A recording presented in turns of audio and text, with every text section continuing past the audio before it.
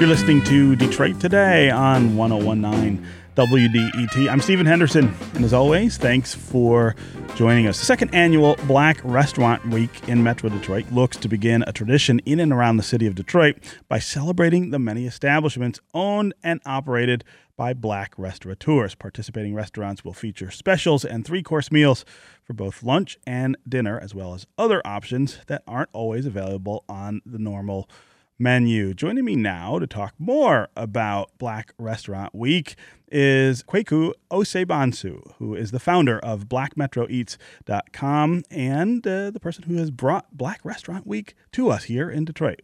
Kwaku, welcome to Detroit Today. Thank you for having me. Yeah. So talk about how you came up with this idea. I really love this idea, given the attention that Detroit is getting right now for restaurants, right? Yeah. This is sort of a new era of food in Detroit. Every couple of months, it seems like there's a new restaurant. But the idea of separating out Black restaurants from the rest of them is pretty important, given the city's makeup, given its history, and of course, given the importance of food in the Black community. So Absolutely. Tell me how you came up with this idea. Well, I think you just did a pretty good job. I should be doing ads for you guys. Right. No, hey, we'll keep that in mind for next year. But no, seriously, I think that the way you summed it up was beautiful. There is a need based on the city's makeup to make sure that restaurants, whether they are Black or not, but restaurants in general across the board are receiving recognition. I think food provides us with a very literal and figurative seat at the table. Mm-hmm. And when we're talking about food, we're talking about it from a cultural standpoint, but we're also talking about it from an equity standpoint as it applies to the city and its growth. So, I saw those things when I moved back to the city in 2015, mm-hmm. and it inspired me to do something instead of just complaining. Yeah. So tell us what last year's Black Restaurant Week was like, mm-hmm. and if this year's will be any different. Okay, yeah. So for those that don't know, the entire makeup of Detroit Black Restaurant Week is essentially restaurants that are participating will offer a $25 three-course lunch or a $35 three-course dinner. Of course, some restaurants will deviate from that based on the price points of their food. And then this year we also welcomed mobile food trucks as well as some bars. So obviously they won't necessarily be following the same model, but they will be offering deals of some sort during the week. And you can find all of those on BlackMetroEats.com. Yeah. But essentially last year was the first year. And I think that because it was the first year, it required a ton of storytelling to kind of make people understand exactly what it was. To get what this is, that it's not exclusive. It's not exclusive. Not going to turn away white people at the door. Exactly. This is not bourgeois restaurant week. Like, we're not here only for the Black folks. Yeah. No, we are trying to highlight Black owners and head chefs. But we welcome everyone to come out and eat just as they normally would be welcome to all of these establishments. But I think also last year challenged the notion of what exactly a Black restaurant is. And by that, I mean, people think when they see Black restaurant that it's just going to be soul food, essentially. And it couldn't be further from the truth. And we prove that by the lineup that we have for Black Restaurant Week. We have things as obvious as Ima, like mm-hmm. a Japanese udon spot right in Corktown on Michigan Ave. Fantastic cuisine, but Black owned, And so when you say Black restaurant, it no longer can fall within this box of just one sort of cuisine. It's not just soul food restaurant. It's not just soul food. And that's not to negate the brilliance that is soul food, because we love soul food. Shout out to Savannah Blue. Shout out to, seriously, we love soul food, but it's not just soul food. Just like Black people aren't really just anything. Right. I think it just goes on to drag out the conversation mm-hmm. of the fact that you can't really water Blackness down to any one thing. Wow. That's a really powerful statement. Mm-hmm. Talk about how many restaurants are participating. So right now we've got about 14 that are signed up. We have a few that are just scooting past the finish line, but they're going to make it. And so I'm thinking that by day's end, we'll have about 16, 17. Wow. So last year we had about 11, which was strong for a first year coming out, but being that I literally have an Excel document of over 45, that is my goal. That's your goal. That is my goal. But I think it's all about being creative in the ways in which I incorporate these restaurants, because some of them are fast casual, some are fine dining, but some of them are just straight carry out. You're walking in and it's bulletproof glass. And it's not that that's an issue, but I think that there's a time and a place to highlight different sorts of culinary experiences. Yeah. And so I'm trying to figure out a way that I can also incorporate those establishments in the week in a way in which it makes sense for them. Yeah. And so just, keep your eyes peeled, because next year it's going to get bigger. It'll get even bigger, yes. Right? This is Detroit Today on 101.9 WDET. I'm Stephen Henderson. My guest is Kwaku Osei-Bonsu. He is the founder of BlackMetroEats.com, also the founder of Black Restaurant Week here in Metro Detroit. We're talking about Black Restaurant Week and Black restaurants more generally, and how they sort of fit into this new landscape of food and dining here in Detroit.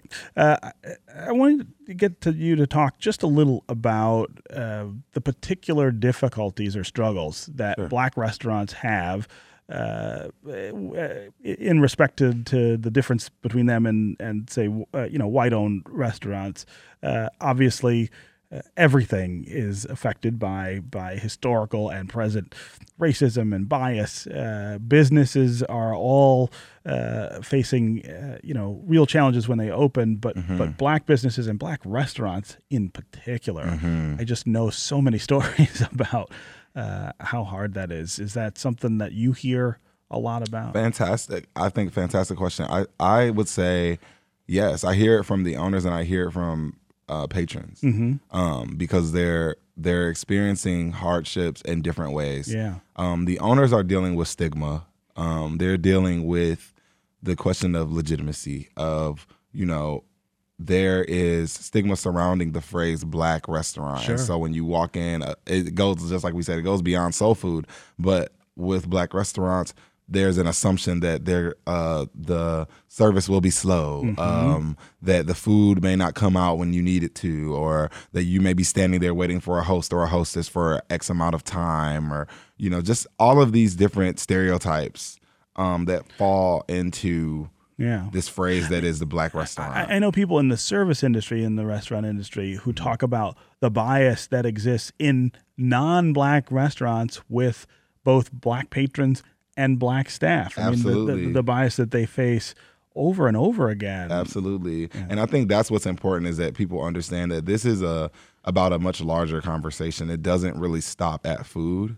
This goes into people's perception of Black people and the things that Black people create. And the notion that while I think it's interesting that society can so easily appreciate aspects of Blackness and yet sentence other aspects of Blackness to like the abyss. Right. I like the music, but I'm not going to go to that restaurant. But I'm not going to the restaurant. You know what I mean? Or like, yeah, I love the style, but it's just it says a lot, and unfortunately that mentality creeps right on into the ownership of things as a Black person. Yeah, and so that is definitely something that I would say Black owners are experiencing. And unfortunately, it leads some Black owners to want to separate themselves from the phrase itself, which in other words, to try to sort of stand apart and not emphasize. Yeah, and I think I don't even know that it's as divisive of a move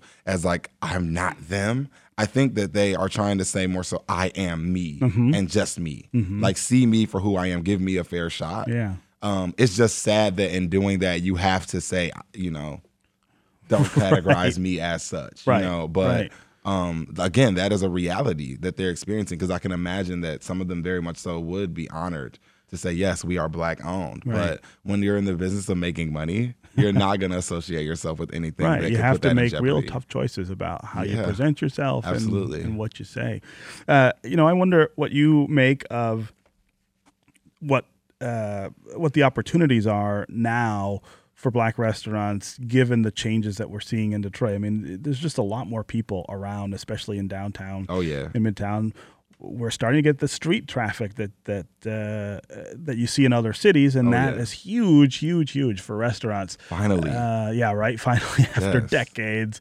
Is there something particular about the opportunity for Black restaurants? Are they participating at the level that they should be in this boom? I think that Black entrepreneurs are finally starting to see that they have a piece of the pie, you know? And I think that they're finally starting to see that there are resources that can afford them opportunities. Just like there was a point in time not so long ago, maybe last year, that you could look and say, oh my gosh, like how did this dude just move here from Cali and just pop up, and now he's like got 3 spots open, and you know what I mean? And more than likely he was white, you know, like, and it was mind blowing because you're like, I've been here. I've been here trying to do this. How is this not happening for me? Yeah. And now, so like this year in particular, I've seen like, shout out to like Detroit Food Academy, shout out to Food Lab, specifically Adrique and Davita. Like, shout out to you guys, because like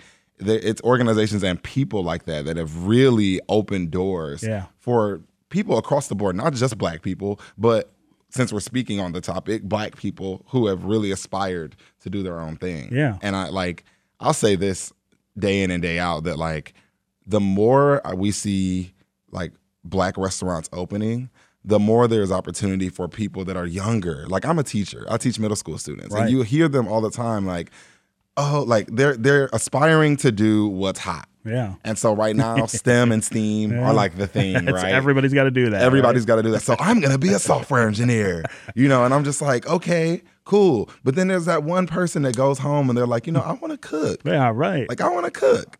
And the fact that they actually have role models here in the city that they can study under, that is what is a win to me. Yeah. Because like that always has existed, but just not in the numbers by which there were maybe not necessarily a lot of opportunities for tutelage. Right. You know what I mean? Yeah. So it and really, so you feel like we're doing better with that in the city? Yeah. I do. I think we're starting to see like lots and lots of growth. But what I'm also starting to see is like more and more unconventional methods of going after like the culinary scene. By that, I mean, you're seeing like your caterers really go in. Like, shout out to Ryan Eli Salter of Salt & Co. He's doing like a lot of the cooking over at Shane Park. But he doesn't own a brick and mortar, at least not yet, right? And so it shows that there's opportunity in spaces that aren't necessarily confined within 4 walls. I think that's one of the more interesting developments here in Detroit is the presence and prevalence, really, of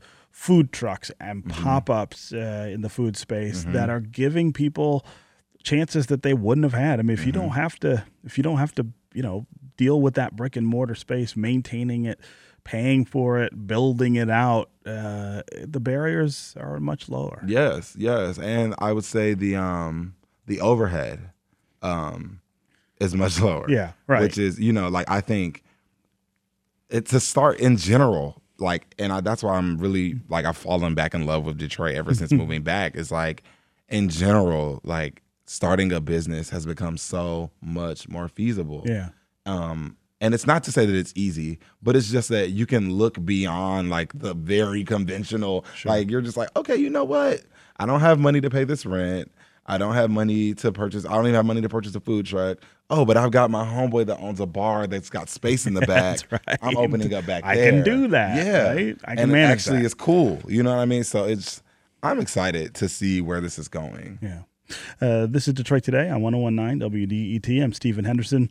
My guest is Kwaku Osei-Bonsu. He's the founder of BlackMetroEats.com and also the founder of Black Restaurant Week. Kwaku, I want to ask a little about you. Okay. You talked about how you moved back to Detroit in 2015. Where were you, and what brought you home? Yeah, well, so I left. So we have to start with when I left. Right, okay. Because when I left, I was running away. Is that right? It was 2009. I just graduated from high school. Yeah. And I left to go to Howard University. Shout out to Howard Bison. Whoop, whoop.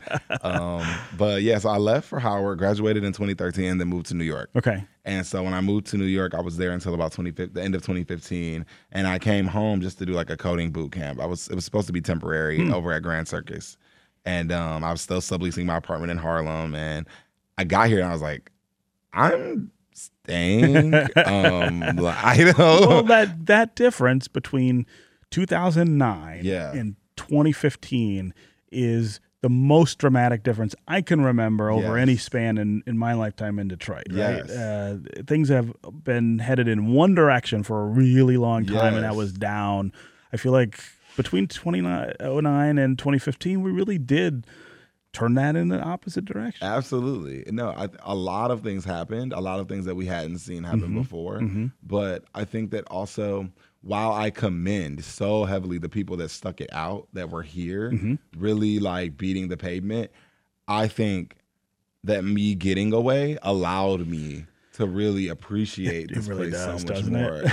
I just needed a second to breathe. And that's why, like, my friends who didn't leave, I'm like, hey, if you need a minute to like go and just get it out of your system, go do that. Go be somewhere else. And it also helps you Yeah. learn that the way we do things here is the way we do things here, but it's not the only way that Right. things can get done. It's not the right way necessarily. But it's just our way. nor is it the worst way. And it's not the worst way. Because That's I right. think leaving, I was just like, I can't stand this place. Everything moves so slow. And like, cause I don't know, I was facing being a young, gay, black, like, man here. I was facing it all. Yeah, like, so right, leaving and right. then African, like my name being Kwaku, it was just a lot. And so, you know, when I was leaving, I was just like, I can't stand this place. But then you go other places. Yeah. And you see like, okay, actually, I miss the simplicity. Put this of in some home. context, right? Yeah, It's, exactly. the other people have things that they do that aren't much better than the way we do them, and there are Yeah. all kinds of other problems in the world that we don't have here. Yeah, no, in the seriously. city of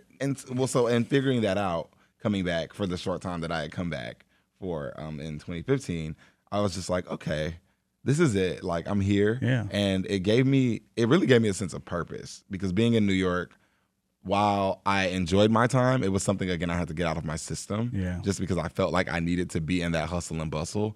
This gave me purpose. And like everything that I've done ever since has been purpose driven. And that's like the number one thing I tell people is like, if you're going to start something, just make sure that it's purpose driven. It's not just you're throwing a party for the sake of seeing someone dance or making a buck. Like, Yeah. make some difference, and it will feed you, but it will also feed your community. Yeah. Okay. Kwaku Osei-Bonsu, founder of BlackMetroEats.com, founder of Black Restaurant Week. It was really great to have you here. Thank you on so Detroit much. Today. Thank you. That's going to do it for us today. I'll be back tomorrow. I hope you will too. This is 1019 WDET, Detroit's public radio station, community service of Wayne State University. We'll see you tomorrow.